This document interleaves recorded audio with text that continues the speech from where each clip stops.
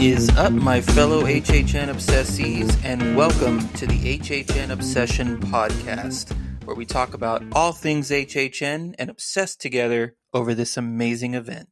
Future JJ here.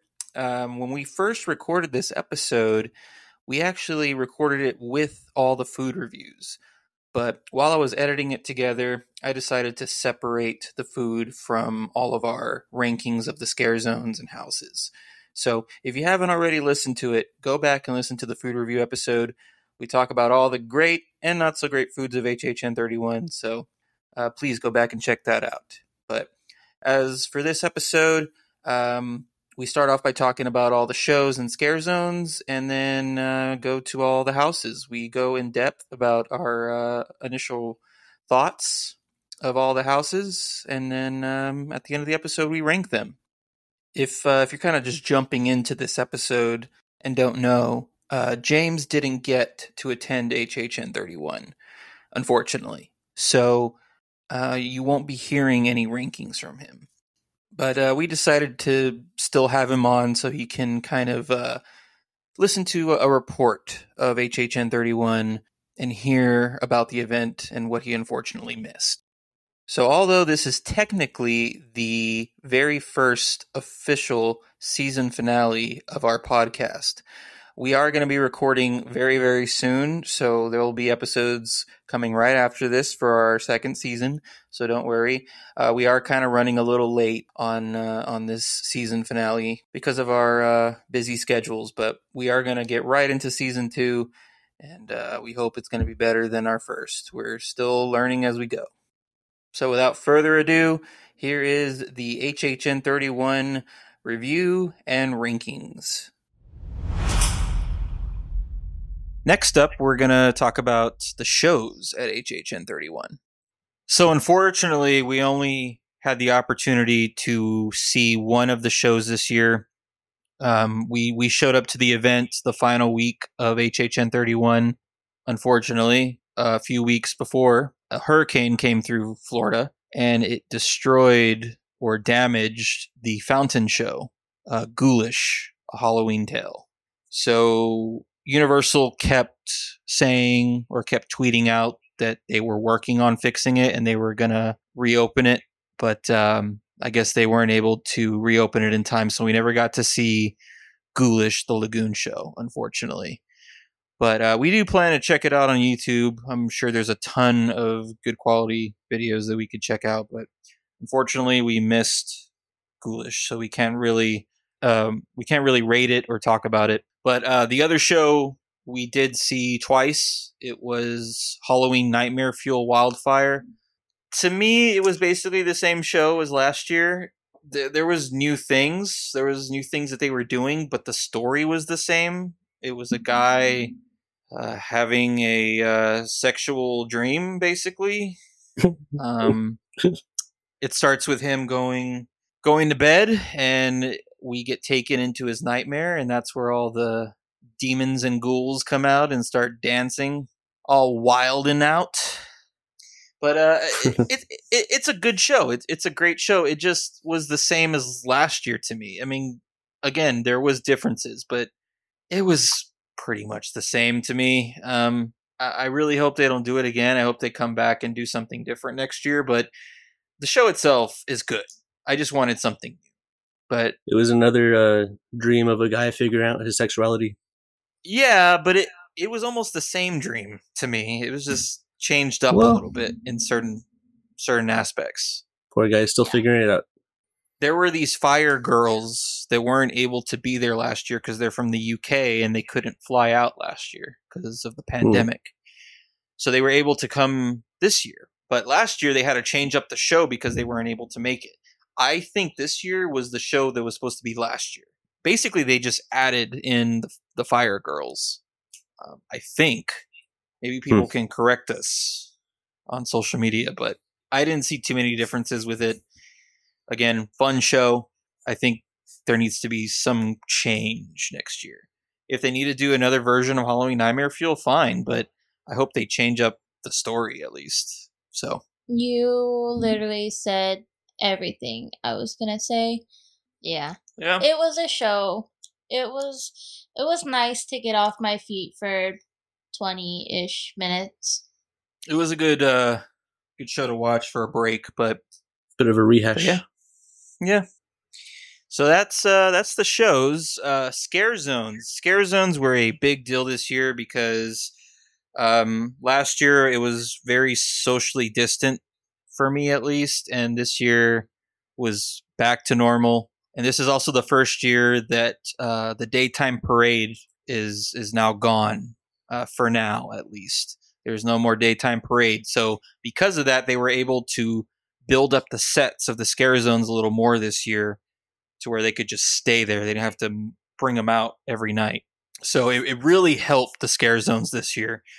We didn't really rank the scare zones just because most of them were really, really good.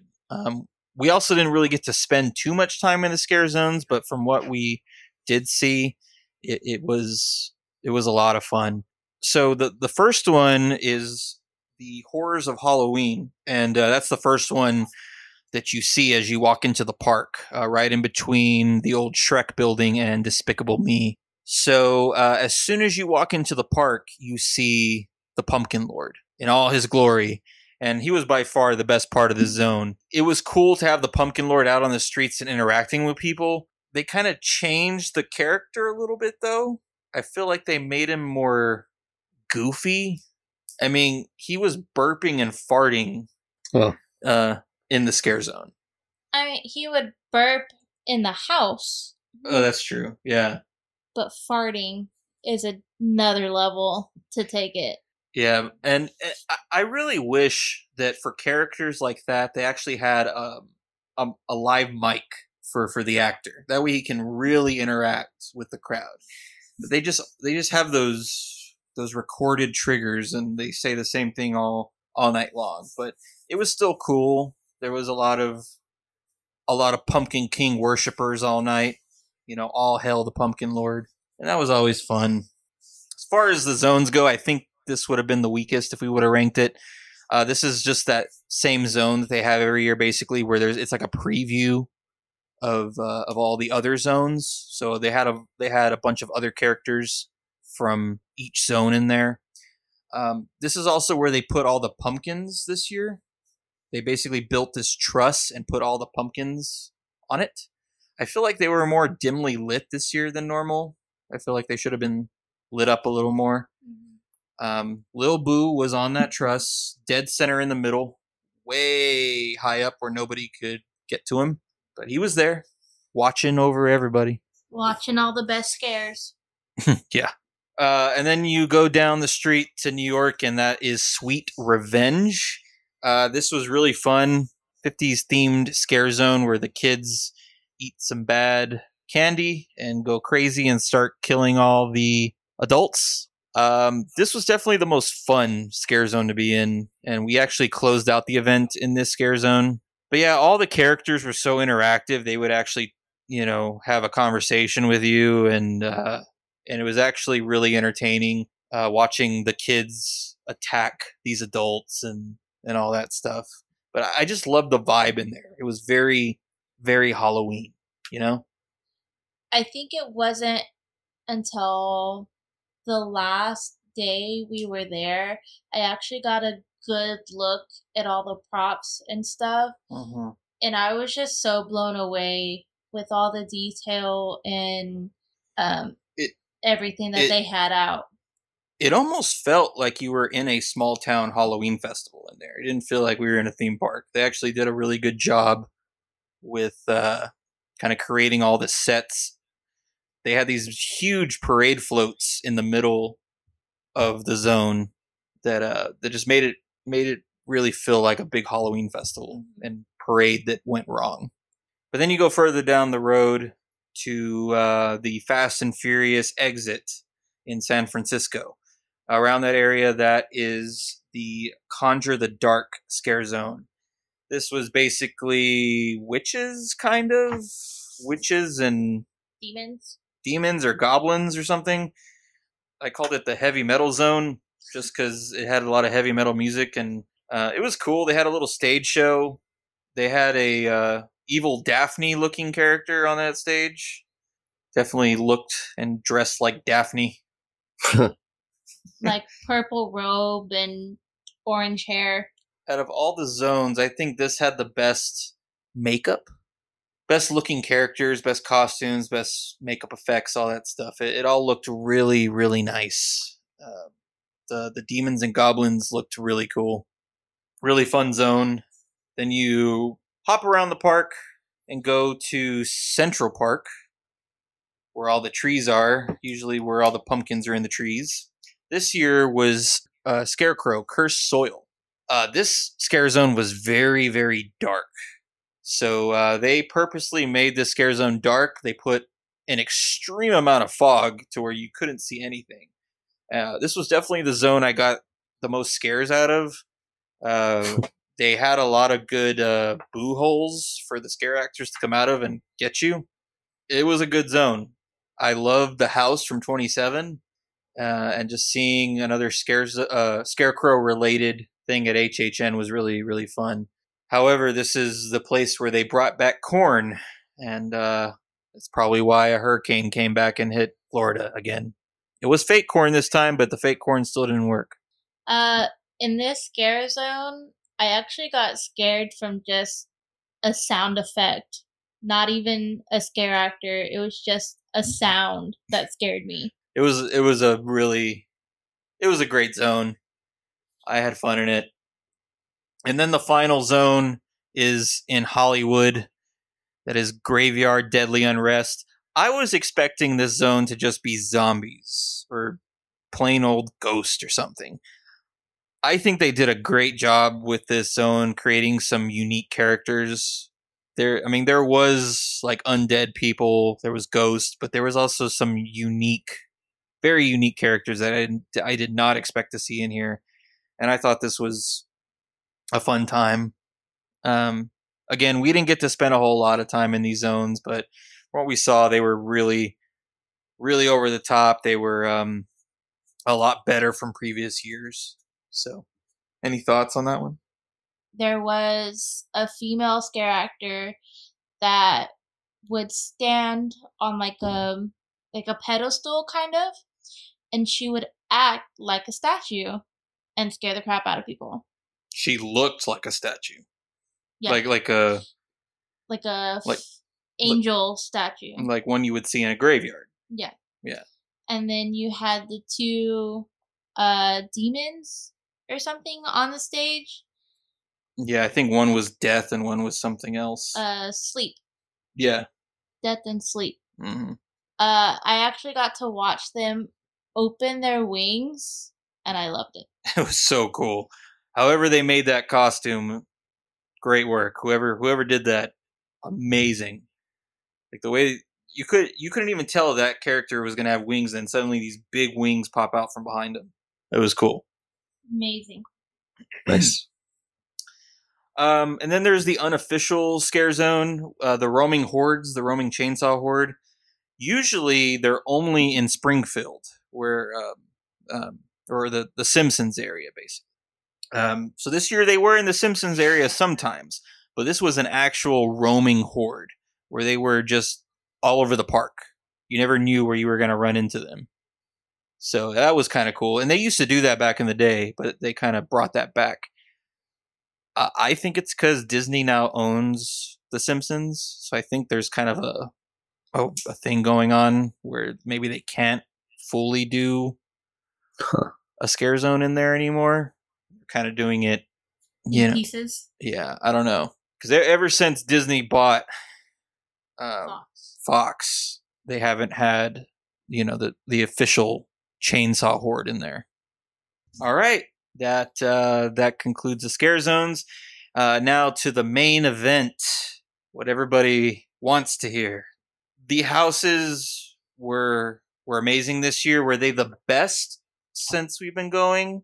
I probably prefer 27 and 28 over 31, but they're definitely better to me. They're better than 30 just because 30 had all those precautions. I think those houses could have been great if it weren't for those precautions, but I think 31 is definitely better than 30. But overall, it was a really good year. Was it amazing? Maybe not amazing, but definitely a great year. I think we should go around the park, talk about each house, what we thought about each house, and then at the end we rank them. Sounds good to me. Yeah. So All right. I think you're going to be surprised by some of these reactions, James. Okay. Yeah, I don't know what to expect. Yeah. So we are going to start at the front of the park. As soon as you walk in, you'll see the Universal Studios store on the left side. Pumpkin Lord will be right there. So in between the Universal Studios store and Despicable Me was an entrance to a house, and that was Hell Block Horror. This was the house that supposedly they only had about a month or so to build. This was the house that supposedly replaced Evil Dead Rise. So for a last minute addition, I thought it was great. It was a lot of fun. I mean, it wasn't perfect, but it was a prison with monsters in it. It was also very nostalgic because there were creatures from previous years.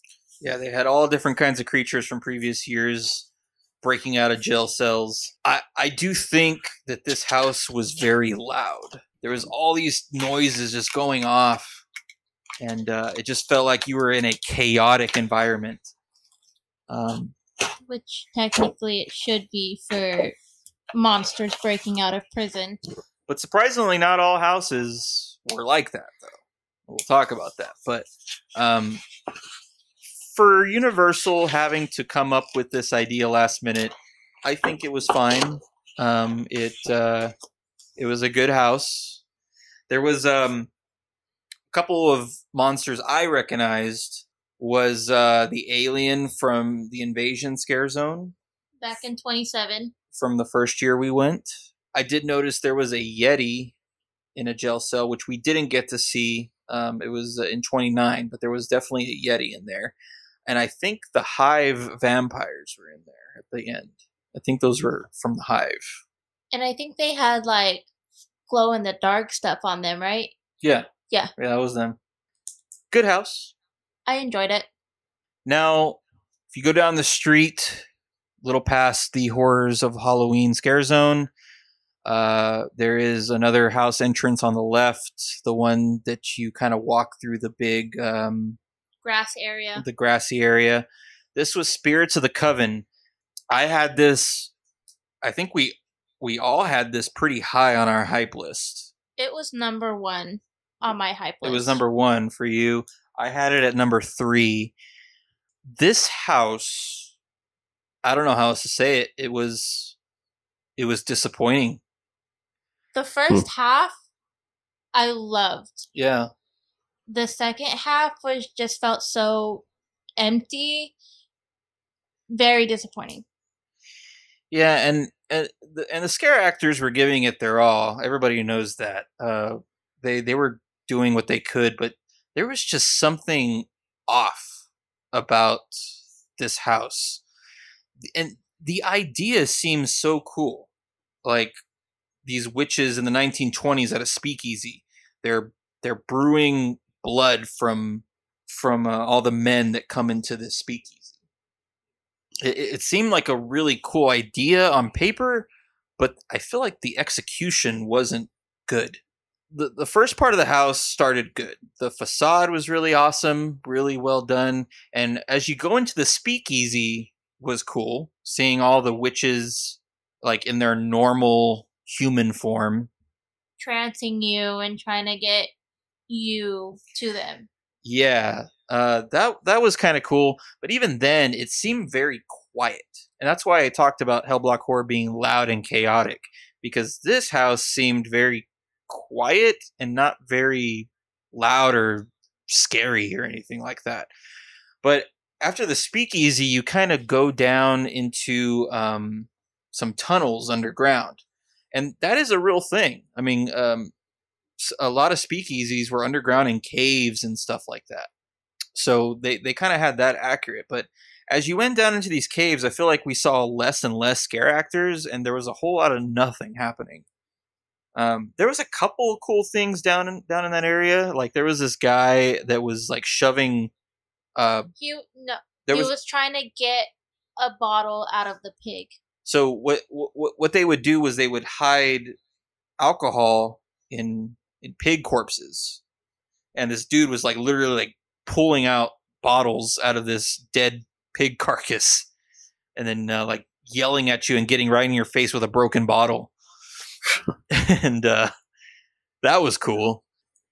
But yeah, as the house kept going, the witches kind of got more and more, I don't know, classic witch-like, warts and all, you know.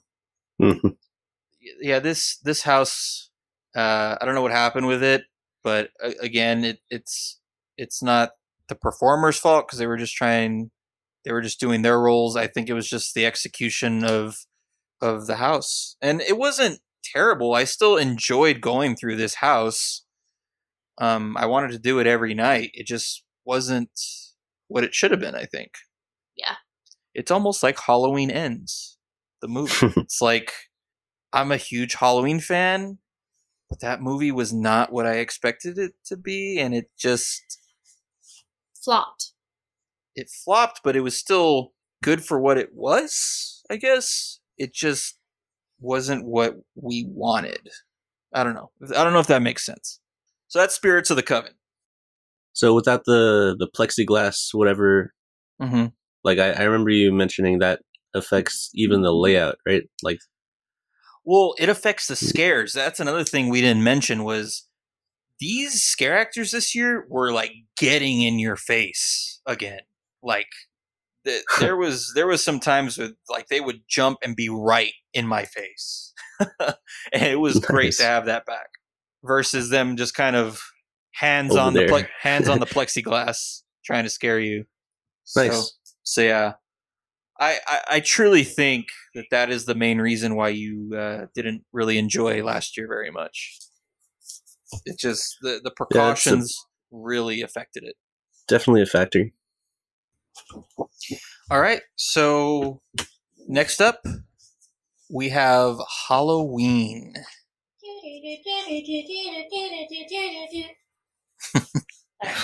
Oh man, you can never go wrong with Michael Myers at the event.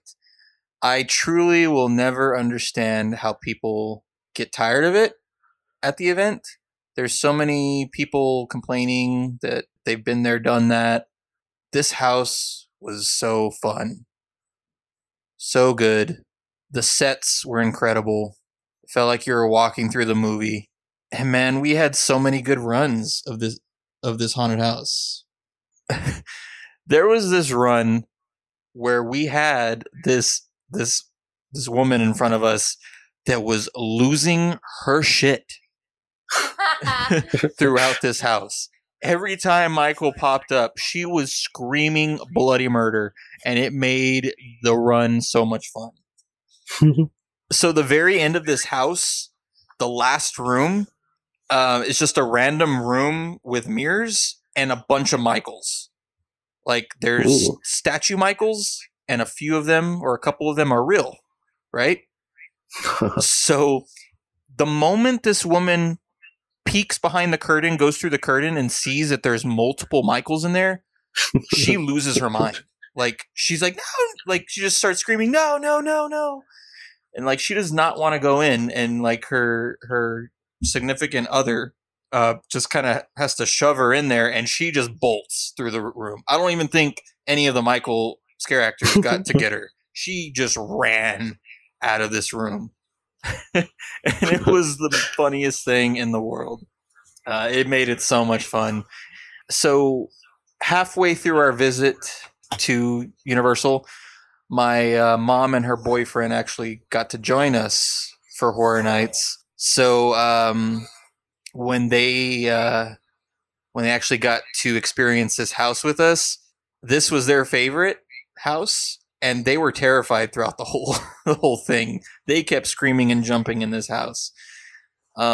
I just do not understand how people are putting this house so low on their list. And I think most of their excuse is that they've done it before, that it's been there before, but it is such a great house. There were certain things that were really fun too, like the end scene of the movie where Jamie Lee Curtis is in the closet and Michael kind of busts through the closet and she like pokes him with a hanger.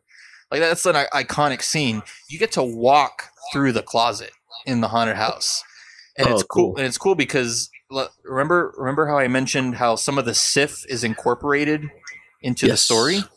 Well, this was the clothes hanging in the closet, so you had to like move the clothes out of the way to walk through it. Awesome. So one side of the closet would be Jamie Lee Curtis's character Lori. She would pop out first as a distraction, and then as soon as you see her, Michael comes out from the other side and scares the hell out of you. And I thought it was a great scare and a really good part of the house. So, did she have the hanger? She did. I think she did. Nice. Yeah. My favorite part was seeing the front of the house and then seeing Michael in the window. Yeah, there was a static figure watching everybody from the window. So yeah, everyone was expecting that house facade to be first in the house. Like that should have been how it started.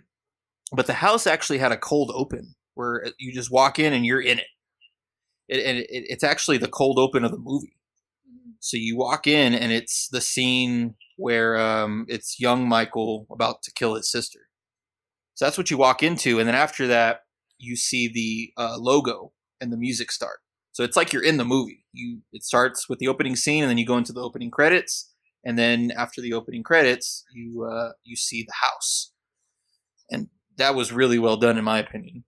Did you see when you get to see the opening logo? Mm-hmm. Did you see the Michael on the side that was slowly getting closer? Oh yeah. So it was a black hallway with a screen in front of you, basically, that was showing the Halloween logo.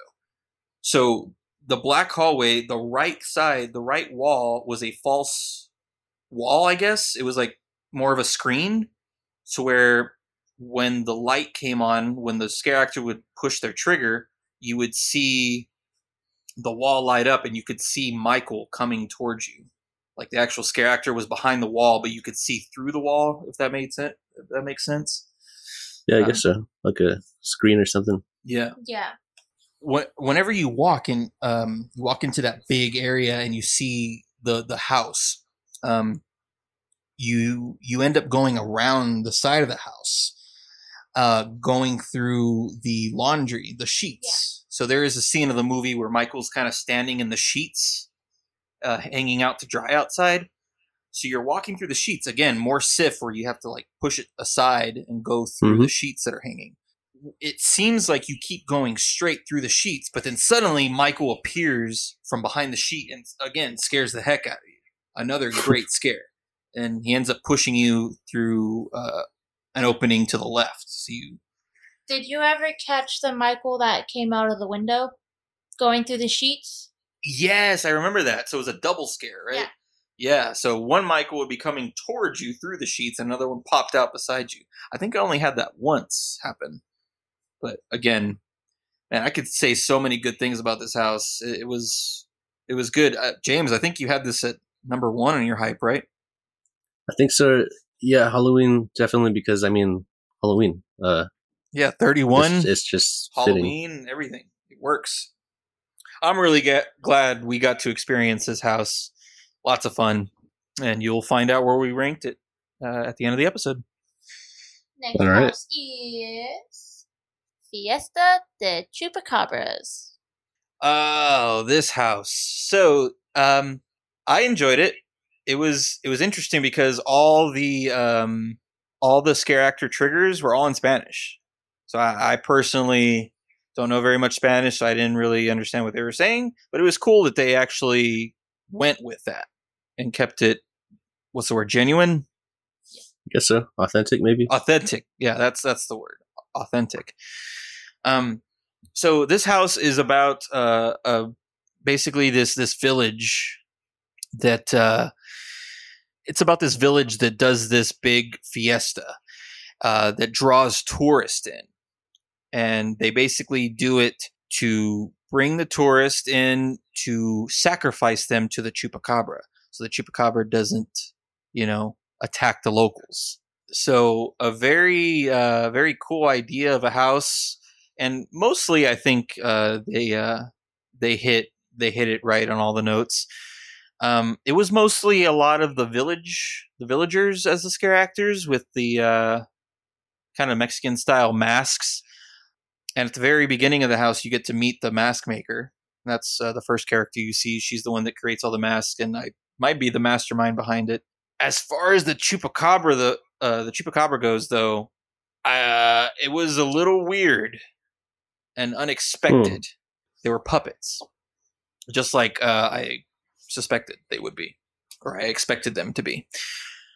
The chupacabra didn't really look as I imagined it to be, and of course, there's no real chupacabra, so there's not a real description of it. This chupacabra looked more like a cat. Kitty! Like a kitty, yeah. More of like a saber-toothed tiger, kind of. Oh. That has rabies. A saber-toothed tiger that has rabies and is rotting. Face is rotting a little bit. Mm-hmm. Zombie chupacabra? Zombie saber-toothed chupacabra. All right. Yeah.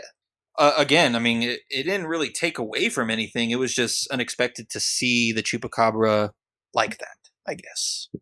Those goats don't stand a chance. There was a dead goat hanging in there. At least they did that. Only one. Yeah, there was one. There was a cool effect they had in that house where there was a dead body, and then suddenly you hear the chupacabra roar, and then the body gets slid away, and you can hear the chupacabra like eating him up. Thought that was a cool little thing. Also, the fireworks. Oh, yes. The firework effect was awesome. So as soon as you go into the house, there's fireworks going off, and those were just done by lights, which were still cool. But a certain room you go into, which is not, I guess you shouldn't call it a room because you're basically walking through this Mexican village. And it really feels like you're walking through a village. It feels open-aired, like you're outside, but it's all this little village buildings. So you walk into this courtyard in between these buildings, and of course this is a big fiesta. So there's little fireworks, kind of like black cats, hanging off some balconies. They basically, what it looked like to me when I looked up closely was they put Christmas lights behind these black cat fireworks, and then they added the fog effect. So they basically had these Christmas lights flashing behind it, and it looked real from afar. They had the sound effect, the fog, and then the lights flashing, and it looked really cool. It looked like black cats were going off. So they did that very, very well. It was a fun house. Yeah, that's what I have to say about that one. Anything else from you? Nothing to add. Alrighty. Awesome. We are going to the fifth house, which is the last soundstage house. And this is Dead Man's Pier, Winter's Wake. This was number 1 on my hype list. Man. Number 3 on mine. Gosh, this house. Wow is my word. That's the word I have to explain the house. Wow. The sets were just so grand. It was pretty. It was a pretty house. James, think like I said before, Dead Waters from 27, whereas the big like sunken boat from Louisiana in the swamp. But this was more of a fisherman village in New England, and it was taking place during winter. So this house was cold, and it was raining in this house. Like, they made it feel like you were at a fishing village in the wintertime. It was windy. It was windy throughout the whole house. And in the wind, it was more like a mist. It wasn't real like actual rain where you're getting soaked. But in the wind was like a mist. It just felt like you were close to the ocean. It even smelt salty in there. Yeah. It smelt like Cool. salt water in there. Very. I mean, not only were the sets so amazing, the detail was so incredible. It made you feel like you were in that environment. It was unbelievable. And like as soon as you enter this house, you see this big lighthouse, and the light is actually spinning, right? You can see this lighthouse throughout the entire haunted house. So it makes it look like you're just walking through the actual fishing village because you can always see the lighthouse. Another great part that I loved was you're walking through the house and you see this. I guess I would call her like a siren, where she's playing a violin, and you can hear this violin throughout the whole house. The house had a very sad vibe to it, and you could hear the violin through the house. And you finally see this lady playing the violin above you, and then she suddenly like peeks over the bow of this ship and kind of screams at you. But then later on, you see her again, but in a much grander scale. It's the same scare actor that you saw earlier, but you walk in and it's this huge room where it's this kind of sunken ship or this old ship where she's at the bow of the ship playing the violin. So she's way in the distance and you see her just playing the violin. So it's like this grand scale of a room. And you see her playing and she leans over and screams where you saw her before. But you get to see the entire set this time. Very atmospheric. Yes. Yes, definitely. And then after that, you go into this scene where they made it look like you're actually underwater in a sunken ship, I believe. So supposedly everyone that goes through this house dies because you end up drowning, and you see that you're underwater in the ship. This was kind of the weirdest. This is actually the only negative thing I have to say about this house. This is like probably the worst way they used a bungee for a scare actor. So they had this rotting fisherman character on a bungee, just kind of like bobbing back and forth throughout the room. He was supposed to be like floating in the water, because you're underwater in that scene. It just looked kind of silly. Like he was trying to make it look believable, like he was floating in water. It kind of didn't work. But besides that, the house, top notch. I couldn't believe some of those sets and some of the things we were seeing in that house. And I hope they continue to do stuff like that. It was incredible. I wish you were able to see it, James. Yeah, you had to be there kind of thing. Definitely. Yeah. Yeah. I called that underwater scene, though. I called it. Oh, dude, you did. No crap. You did mention that. Wow. Yeah, they took us underwater. Sweet. Yeah. Too bad it didn't play out to whatever. Yeah. Alrighty. So the next house is the Horrors of Blumhouse, and some people refer to it as Horrors of Blumhouse Volume 3. It's the third time they've done this.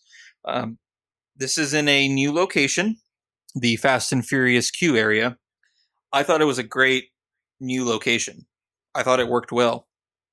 When you wait in line, it's kind of weird because you're actually waiting in the same queue line as Fast and Furious, so you're seeing all the cars and stuff.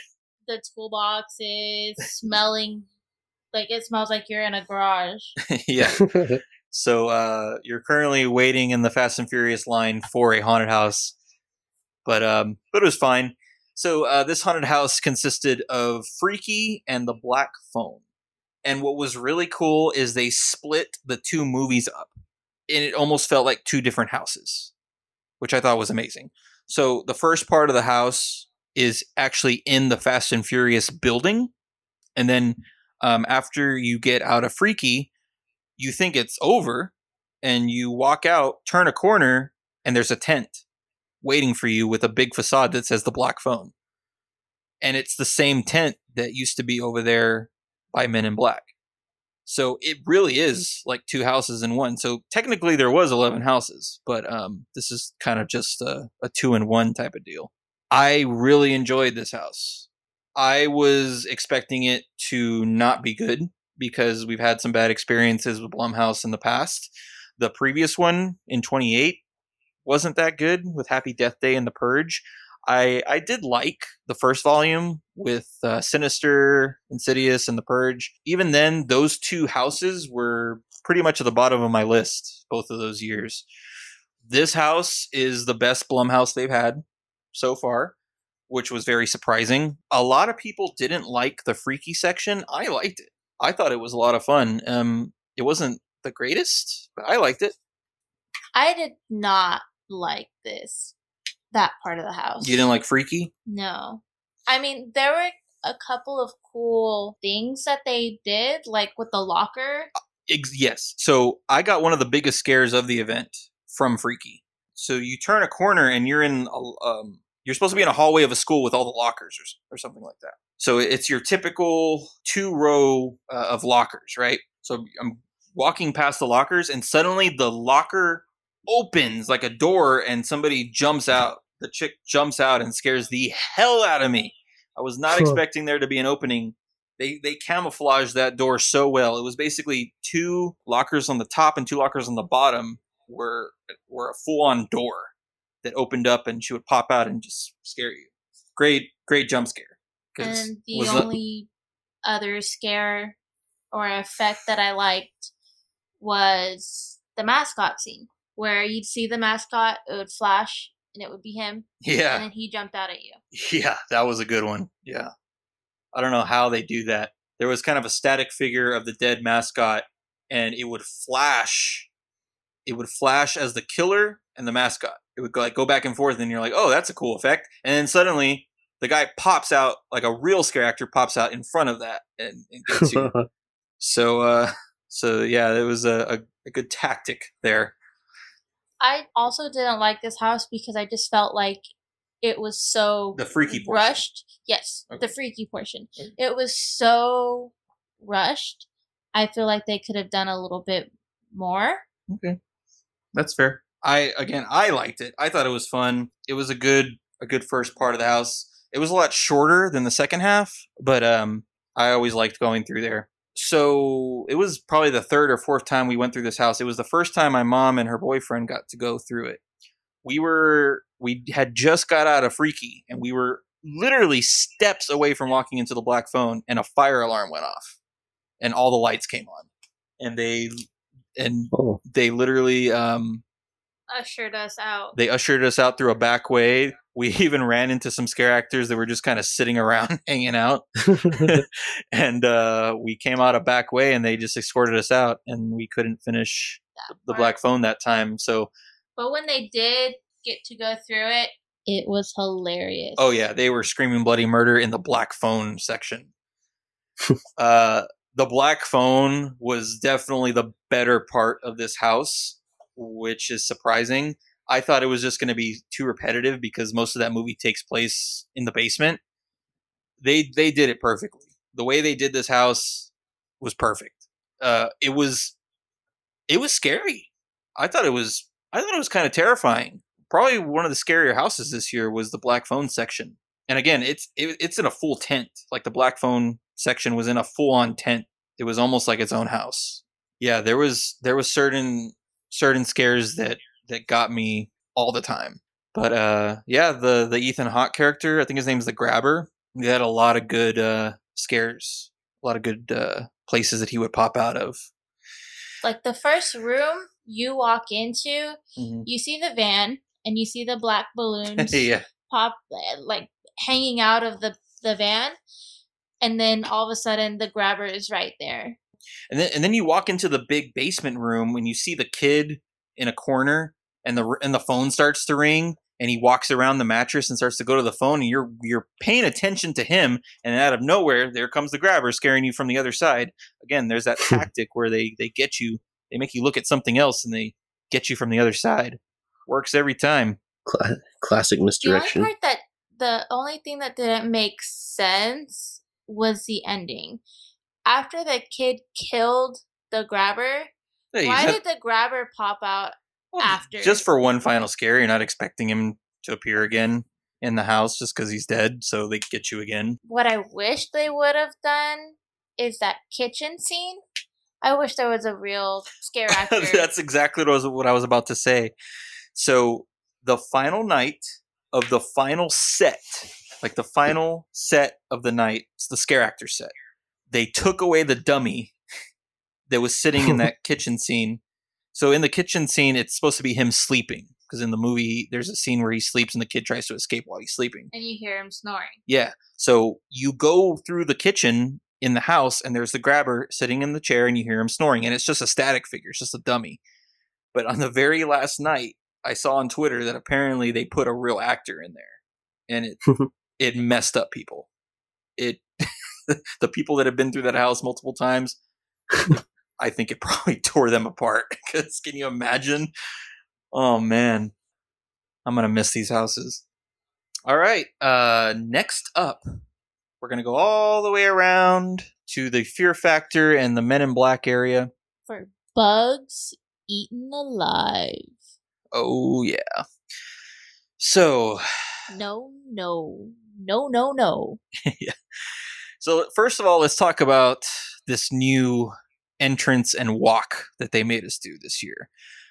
God, I really hope they don't make us do this again. I hope this is not a permanent thing. I hope people complain and they move it, but I doubt it. I think this is going to be a permanent new entrance. But James, I don't know if you remember, usually to the right side of Men in Black, right there by the bathrooms of Men in Black, there was always two house entrances.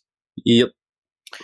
And those were the tents. Well, this year those tents are still there, but not the entrances. One of the entrances is there still. But because it gets so congested in that corner right there, they wanted to try to move the entrance to the other house. So they put the entrance in between the Fear Factor Stadium, where the show goes on, and Men in Black, where the old house used to be. So they put the entrance there. So they literally made you walk from that point, walk all the way around the Men in Black building, back around to those tents.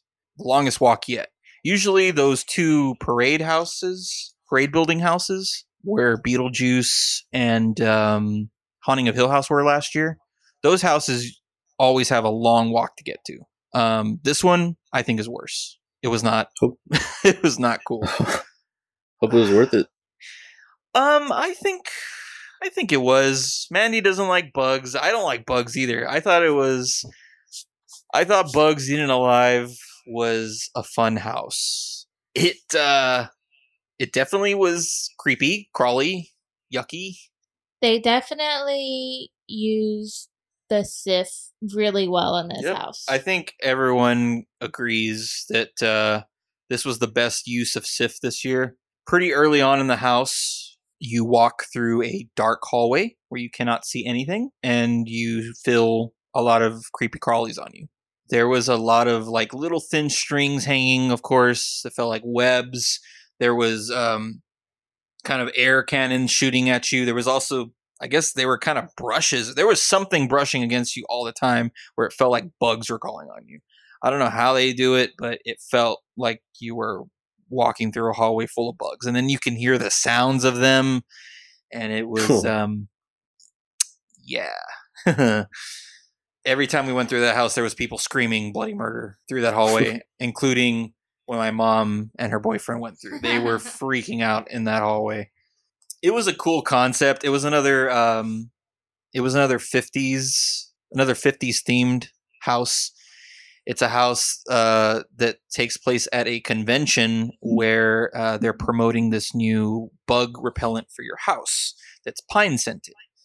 But this bug repellent ends up going wrong, and it ends up making these bugs attack humans and grow inside you, and you become the bugs. So it was creepy and gross, but toward the end of the house, it got kind of funny too.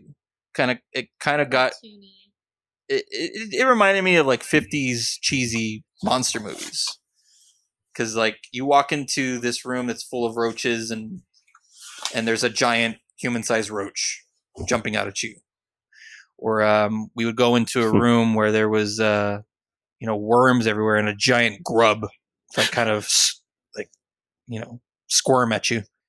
Nice stuff like that. There was like that's fun. There was this gross scare actor in the spider room where there was like he was right next to a giant spider, and like he would pop out at you and go, "They're inside me," and then like he had boils all over. Oh man. It's definitely an interesting house. I was about to cry. I was about to start crying before we went into this house because I have such a big phobia of spiders and like bugs crawling all over me. I walked out of the house and I was like, it wasn't that bad. I did it. So I told you it wasn't going to be that bad. Like it's a haunted house. It can't like be like terrifying. That's another thing. Remember we talked about how the podcast was like amping up this house as like, oh, it's so scary. Even the people that are creating it are having a hard time walking through it. Come on, give me a break. The freakiest, scariest part was that dark hallway where you can't see anything and you feel things all over you. That was the scariest part. The rest of it was just kind of fun and funny to me. Gotta rely on that hype. They just overhyped it, and I think some people were disappointed in it because they overhyped it. But I enjoyed the house. It had a lot of great things, a lot of gross things, a lot of funny things. So, good house. Next up is the tent right next door, and that is Descendants of Destruction. This house is a sort of sequel to Seeds of Extinction from 28. James, you'll remember that house as the plant house? Yes. Remember that? The plant apocalypse house? This one was way different. It just apparently takes place in the same world. It's a bunch... it's just like a post-apocalyptic setting in an old subway. Not the restaurant, like a New York subway. Right. So there's these... people that are dressed kind of Mad Max type of vibes going on. And the further you get into the house, the more they've evolved to the darkness. Because by the time you get to the end, you're in some caves where they've become these underground creatures that like glow in the dark. Used a lot of black light in that part of the house. There was some effects in this house that were amazing. I mean, the fact that this was a tent, some of the sets in here were amazing. They put 2 different subway cars in here. Like, there was 2 times where we'd walk through like a subway car area, which is crazy for that size of the building. But they actually did an effect. They used a mirror trick where you're looking down the subway car and it looks like it keeps going like really far. Where it's awesome. like a One whole of them train infinity full tricks. Yeah. So it looks like you're in an actual subway tunnel and the train goes really far beyond what you can see. So they made it look like you were actually down there. So, I mean, just really cool tricks that they were using. There was this one room that had a smoky barbecue scent because one of the scare actors was cooking some meat on some grills down there. I'm pretty sure it was human meat, but they added that smell. Burning, smoky, maybe even like a flesh smell. Who knows? And they used another distraction scare. Because you're looking at the guy that's trying to scare you with the meats and stuff, and then bam, there's another scare actor. This is a house that was just pretty cool. Lots of cool little things. Not a whole lot to talk about. Not as much as the other ones, but I enjoyed it. It was a cool setting. Cool scares. So. All right. So, we are officially down to the last 2. And those are in the parade buildings, the parade warehouses, the ones that have historically had the longest walks to get to. So this is in the kid zone area, is where the entrances usually are. We'll start with The Weeknd, After Hours Nightmare. So I had this kind of low on my hype list, I believe. This was number 2 on my hype list. This was number 8 on my hype list, just because I didn't really know what to expect. It's a music artist. Yeah, he had some music videos that dabbled in the horror genre, which I had never seen, so I didn't really know what to expect or if it would work. James, I think you had this at number 10 on your hype list. Yeah, it was last. This house was so much fun. It was incredible. Oh, completely unexpected. awesome. It was an absolute blast. It was a party in a house. It was a genuine party, but it was extremely gory. It was gore-tastic. Gore-tastic while you listened to The Weeknd's music. A lot of it was like slowed down and creepy. Sometimes it was just the normal song playing, and that even made it seem creepy-er. I don't know. Hearing Save Your Tears in that setting was actually kind of unsettling. But man, it was a surprise. It definitely was. For you. Yeah, I guess you had it high up. Number 2. Number 2, yeah. But the cue of this house, the line, was a party. Oh yeah. They set it up to where they had like concert lights going all over the place, and they had the Weeknd's music cranking, where like everybody's having a good time and singing along while you're waiting in line. It was like a party atmosphere. So well, good for Mr. Weeknd. Yeah, I mean, throughout the other lines of these houses, they were playing Weeknd music videos sometimes. So I actually got to see some of the music videos. I should have watched them before I went, but there's a music video for In Your Eyes where a chick literally cuts off the Weeknd's head and is walking around everywhere with his head. Oh. And I was like, wow, that's a music video, huh? Now I understand why he's here, why he's at the event. But that was in the house. I guess that idea was in the house.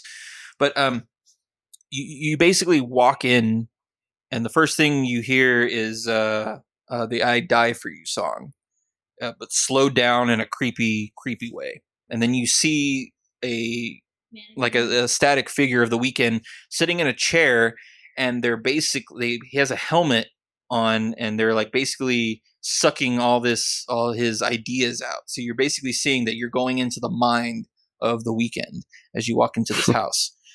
And then after that, you walk into the next room, and it's chaos from there on. Absolute chaos.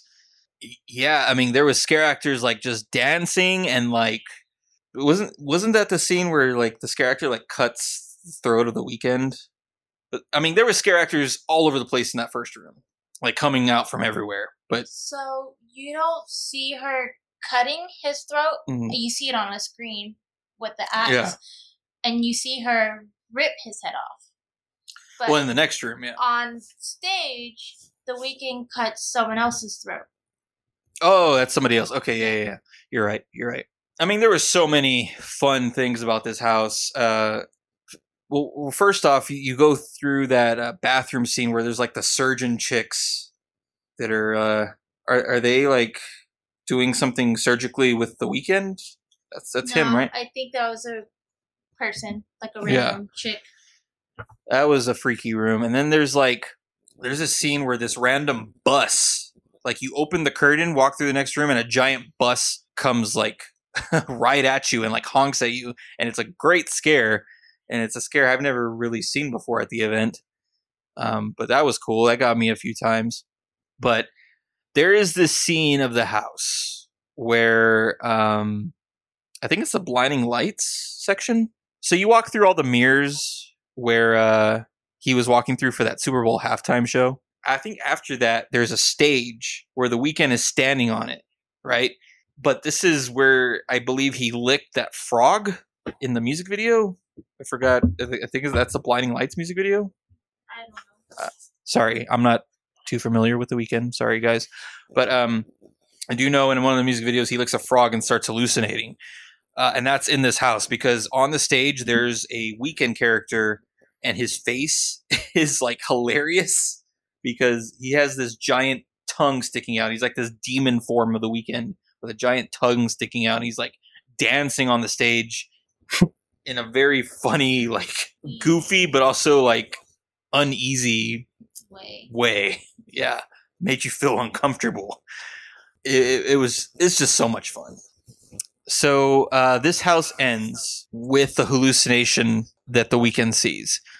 Basically, there's these giant frog monsters that are dressed as the Weeknd, like they have the red suit on, but they're huge, tall frog monsters that I was not expecting to see because the first time we went through the house, those spaces were empty. The spaces were empty, so we didn't. I knew there had to be something there.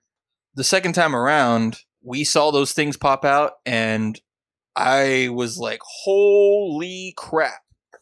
Not expecting to see those giant towering frogs. So it gave me a good jump for sure. What gave you a good jump, Mandy? Though, I believe it was the last time that we went through the house. It was the last night. And apparently we had not experienced this scare. For whatever reason, maybe the scare actor wasn't there or we just missed the scare every time. There was a frog monster in the ceiling. Oh, yeah. Oh, yeah. In the ceiling of the house where it reached its long arm down right in front of you. Like, I missed it, but I heard you scream behind me and I looked and there was a giant frog monster in the ceiling with his long arm like dropped down in front of you. And I was like, where did that come from? But maybe it was always there. We just never got it. But man.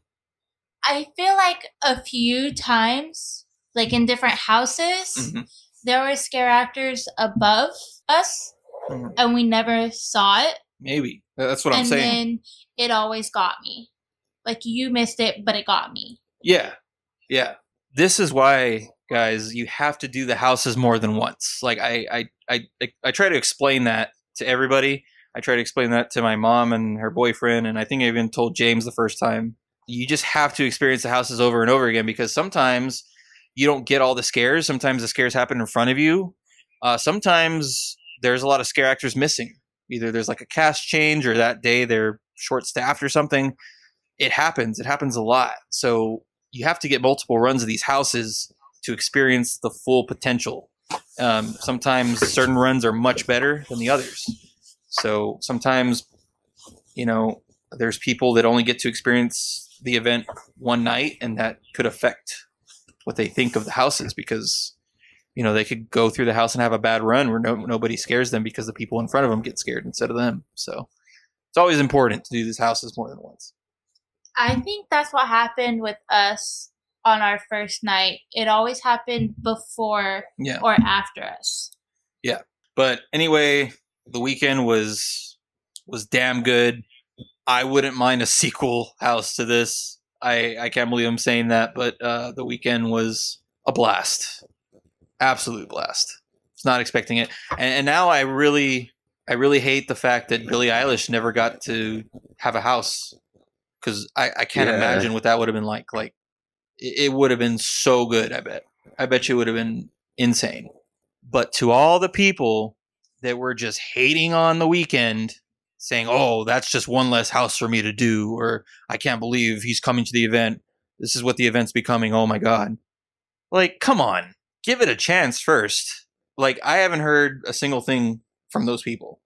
I think this house has had nothing but good reviews ever since it opened. So it's just insane. I'm really happy that that house was there this year. All right. Final house.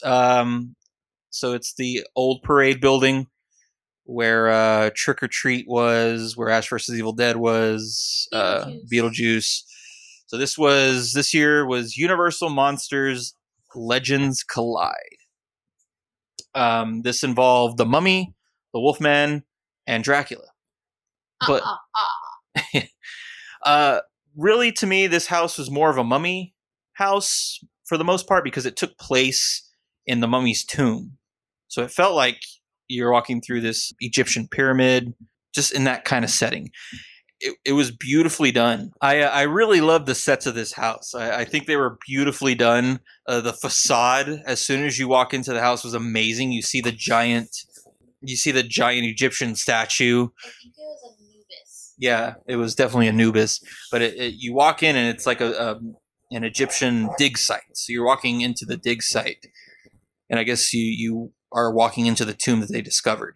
But basically, this house is about the mummy having this amulet in its chest. And the amulet is something that the Wolfman and Dracula are out to get because it allows them to be out in the daylight, is what this amulet does.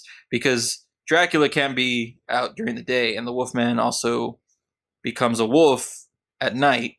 So I think this amulet kind of helps both of them, to where Dracula can be out during the day and the Wolfman doesn't turn into a werewolf, basically. Okay. It's a battle of all these monsters. Who's going to get the amulet, or will the mummy kill them off? So what was really fun about this house was every night there was a different winner. We did experience something like that last year with HHN Icons, but with HHN Icons, it was every set. So every 45 minutes, there was a different winner at the end of the house. This house, it was a different winner every night. One winner a night. Unfortunately, we didn't get to experience the Wolfman winning because one night we didn't get to do this house, and that was the night that the Wolfman won, unfortunately. The ending was really cool. I think the scare actors were going nuts in this house. Absolutely crazy. They were just firing at all cylinders. I probably got the most scares of any house in this house this year. There's this one scene where literally the legends collide. It's basically the fight scene. So you walk into this room, Dracula comes shooting in front of you on a bungee. So he flies right in your face, basically. I was not expecting to see Dracula coming at me, first of all. And then all of a sudden I see the mummy and the Wolfman come from the other sides. And that was a fantastic scare. The first time that happened, I wasn't expecting it, and it got me good because first I saw Dracula coming out at me, and then the other two just come. And at the same time, they were trying to attack each other, which made it a lot of fun. Like they were reaching in front of us. Yeah. Like we had to stop for just a second so we didn't run into them. This is another great example of how much difference it is between last year and this year. I mean, they are getting in your face. There was another part of this house where I believe the mummy had popped out on the side of me, and I think it got me. So I'm looking back at the mummy as I'm walking by. I'm possibly telling you, oh my God, that got me. And then I turn around and there is a Wolfman. It felt like an inch from my face. Like he didn't hit his trigger or anything. He didn't hit the sound effect. He was just in front of me waiting for me to see him. And it scared the hell out of me. As soon as I turned around, he was right in my face. That also happened with the mirror scene and Dracula. Remember, you saw him down in the hallway. Yeah. In the mirror, turned around, and he was right there. Yeah. So there was a cool mirror effect where in front of you, you see Dracula pop out around a corner. You're like, oh, he's way down there. Cool. Literally turn around, turn the corner, and he's right beside you, basically. They got good timing. Such a great house. That's the thing. Their timing was fantastic. Like I said, they were just firing on all cylinders. Like they were going nuts. There was certain runs of that house where I got so many scares. They were just one after another after another. Man, it was so good. So good. But at the end of the house, there was always a winner. And it was cool because there was sections of the wall where they would close up. So on certain nights, there was only one section of a wall that was open, and it had the body of one of the monsters, right? And then you turn the corner, and there's a live scare actor. Whoever the winner was holding the head of the other monster. So it was let's say the mummy was there was a dead corpse of the mummy in the wall. So you would see Dracula holding the Wolfman's head. Or sometimes you would see Dracula staked in the wall. And then you would turn around and see the mummy holding, or the Wolfman holding the mummy's head, or something like that. It was cool to always see a different ending, I guess. Who won, you know? Yeah. All right. Those are the HHN31 houses. Such a freaking blast. Now, it is time to reveal what our rankings are. Now, to be fair, I enjoyed every single one of these houses. There's obviously some houses that were not as good, but they were still fun houses, and I'm glad they were there at the event. But we have to put them somewhere. Do you want to start, or should I start? I can start. Okay. I don't even have to look at my paper. Yeah. Number 10 is Spirits of the Coven. That is also my number 10. This was my number 3 on my hype list. This was your number 1.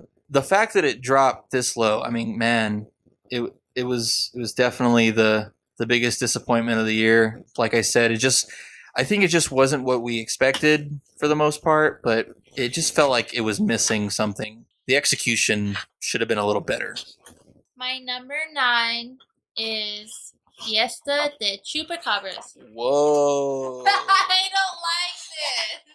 Wow. Okay. I mean, okay. I like the house. I just like the other ones better. My number 9 is Hellblock Horror. So this house, yeah, it was the house that was made last minute. It was good for what it was. It wasn't as good as all the other houses below this, so I had to put it at number 9.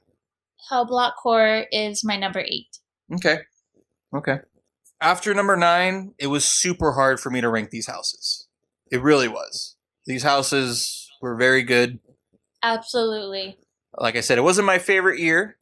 My favorite years were 27 and 28, but this is by far better than 30 to me. But my number 8 was Descendants of Destruction. It was a good house. It just didn't hit as well as I thought it would. But again, the sets were cool. The scare actors were cool. And it was just hard to rank these houses, guys. Oh my gosh. But this is where I had to have it. Descendants of Destruction was number 8 for me. Fun house. Loved it. But it's my number 8. You're not going to like this one. My number 7 is Blumhouse.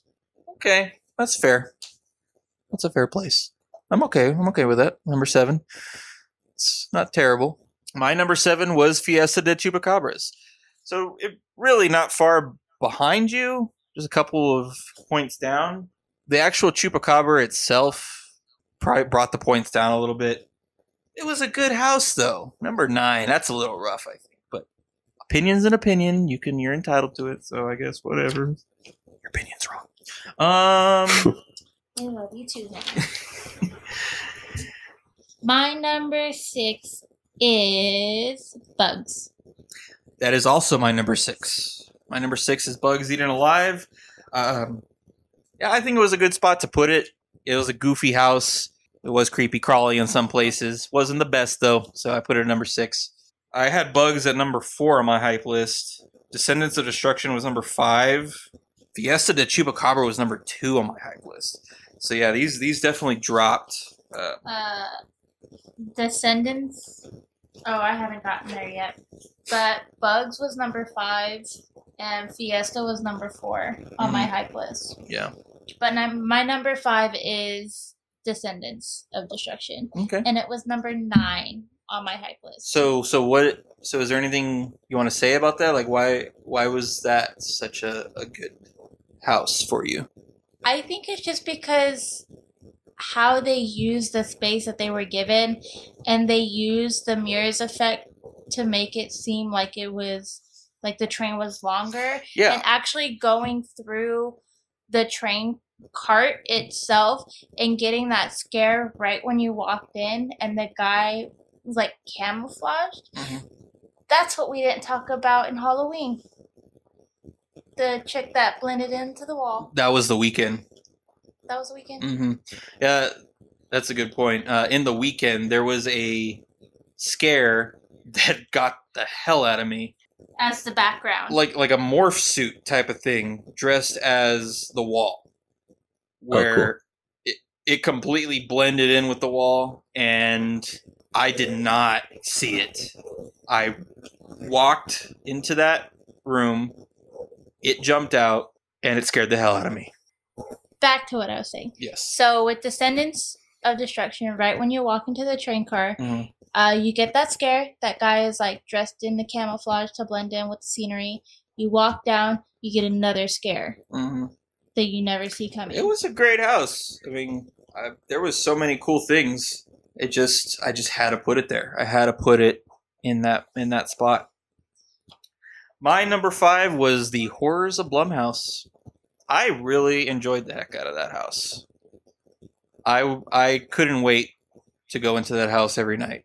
It was so fun, especially with my mom and her boyfriend. They made it even more fun because they hated the black phone section because they thought it was terrifying. My number 4 is Dead Man's Pier. Okay. Hey, at least you didn't put it past 5. All right. Yeah, I can deal with that. My number 4 is Universal Monsters Legends Collide. Fun house. They went freaking crazy in that house. Great sets. It's my number 4. My number 3 is Monsters. Okay, cool. My number 3 is Halloween. Michael Myers. Woo-hoo. My number 2 is The Weeknd. Whoa, okay. Number 2 is The Weeknd, huh? Okay. So. And it was number 2 on my hype list. Oh, yeah. For whatever reason, I keep thinking you put that at number 1. Nope. Hey, The Weeknd deserves the spot. Ready for my number 2? My number 2 is Dead Man's Pier, Winter's Wake, making my number 1 favorite house this year, The Weeknd. The Weeknd was number 8 on my hype list. It went to number 1. I really thought Dead Man's Pier was going to be number 2, and it was hard for me to decide which one because they're both amazing houses in their own way. Even Halloween, those 3 were really hard to pick where I was going to put them. Dead Man's Pier was just beautiful. The sets were amazing. The atmosphere was amazing. All the effects were amazing. Even the makeup and costumes were incredible.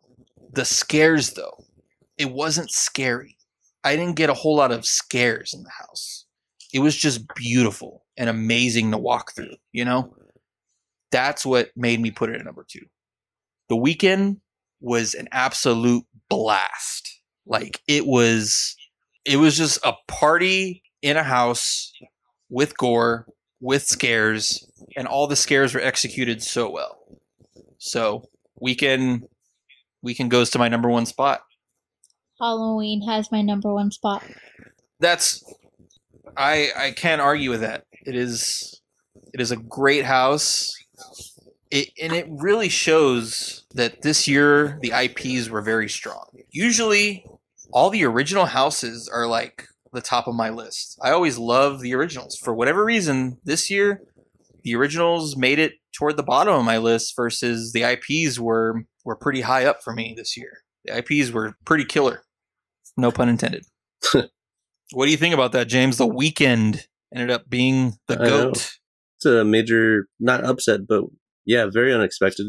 Shocker. I mean, that was going to be a toss-up for me because I had it at the bottom, but I mean, like I said, it could have been a surprise, and I guess it was.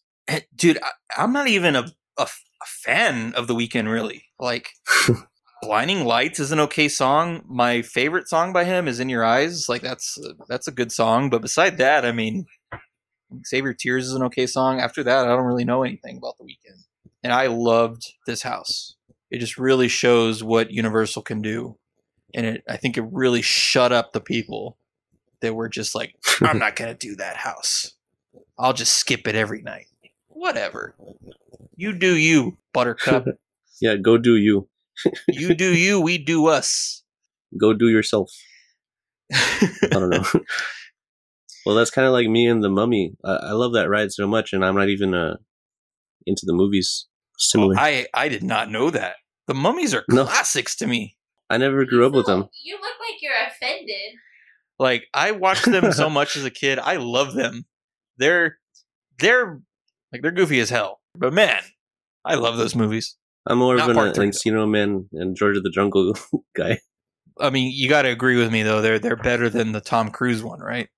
I mean, I don't even have to see them to agree with that. Yeah. Oh, you haven't seen them at all? I've seen them in parts, and I got them both now. I got 1 and 2. Is there more? There's a third one that wasn't good. It took place in Asia. You know, I don't think I realized the Scorpion King was a spin-off because he's on I think the sequel cover. You know, The Rock. Yeah, he's in part 2. Scorpion King was in part 2. That was The Rock's first acting gig. Isn't there a movie, The Scorpion King, right? Like he has. Yeah, that came out after. The Scorpion King was also the worst CGI effects in any movie ever made in The Mummy Returns. Absolutely. It was like PlayStation 2 graphics. Yeah, that one's pretty infamous. The Scorpion King. All right. We had an absolute blast at HHN31. It's always so depressing for me when we have to leave and go home. I cried.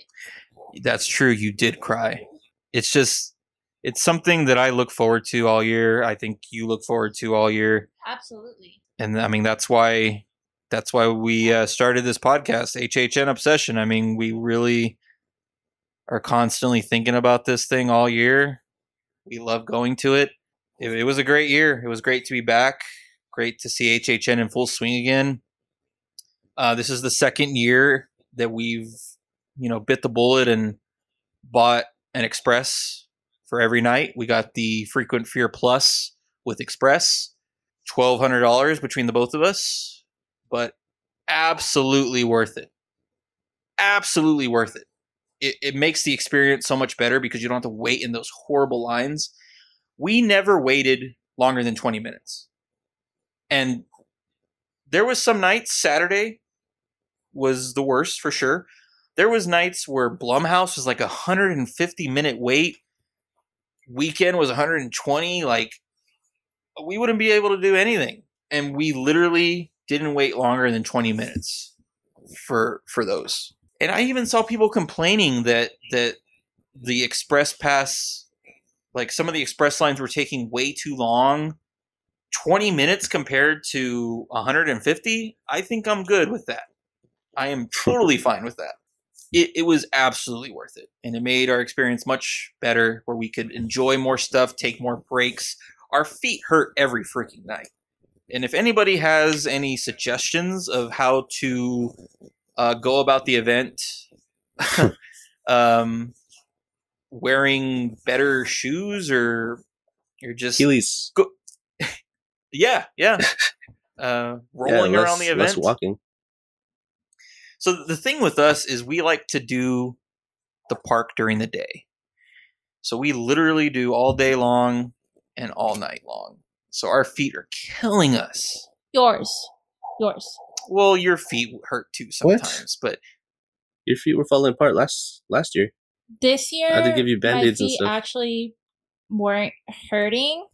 Yeah, I bought her $10 Walmart shoes, and those were fine for her this time. Like, she wore those at the event, and she was okay. Oh, nice. I have these expensive running shoes. They're Brooks, and man, they did not work. If anybody has any suggestions of what type of shoes to wear, any kind of insoles to wear, let us know. I need it. Another thing that doesn't help me is I'm flat-footed. I have no arch in my foot, and that really affects the pain in my feet. There were certain nights where I was just hurting so bad. Thankfully, my mom brought ibuprofen, and that actually helped me a lot. So I'm going to start bringing that. It helped me so much. Big difference. Why don't you what? You can start the year barefoot, build up those calluses, get ready. I don't think it's that though. It's just walking around so much. I don't think it's the fact that I don't have any calluses. No, but if you go barefoot, just like cold turkey, no shoes for the whole year, maybe, Oh, yeah. you'll Maybe, cake on some natural shoes. All right, everybody. Well, that concludes our HHN31 discussion and review. We had a blast talking about it all, and I hope you did too. That was fun, right?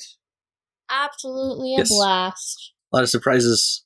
Yeah, I was surprised by a lot of the stuff, and I knew you would be surprised with some of our reviews of the event. I just want to say thank you for joining us again this time. I know there wasn't a lot to talk about, but I'm glad you stuck around and kind of listened. I like the food. The food options. You liked hearing about that, huh? Yeah. Yeah. We look forward to continuing to have you on the podcast. We might do a flashback episode about our first year. Might talk about that a little bit. We could do an episode on that for HHN27.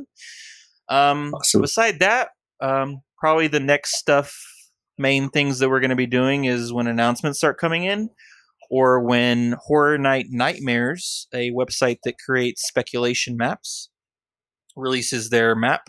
They usually release it pretty early in the year, February, March maybe, and they're usually pretty accurate.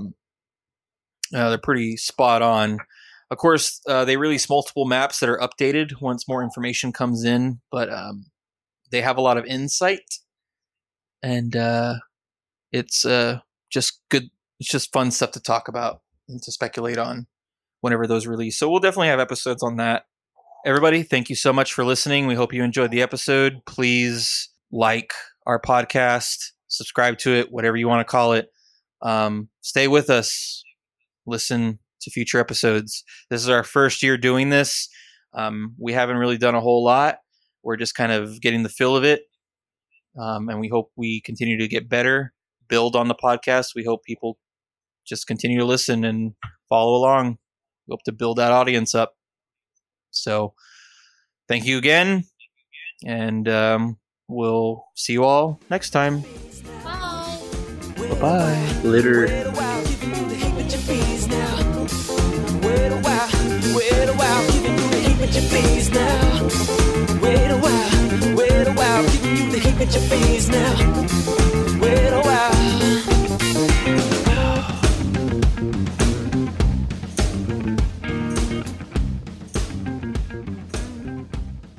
Hey everyone, just wanted to give a quick shout out to my good friend Zach Weber, who provided our intro and outro song, Heebie Jeebies. You can listen to the full version of Heebie Jeebies on iTunes, Spotify, Pandora, or anywhere where you listen to your favorite music. Thanks for listening.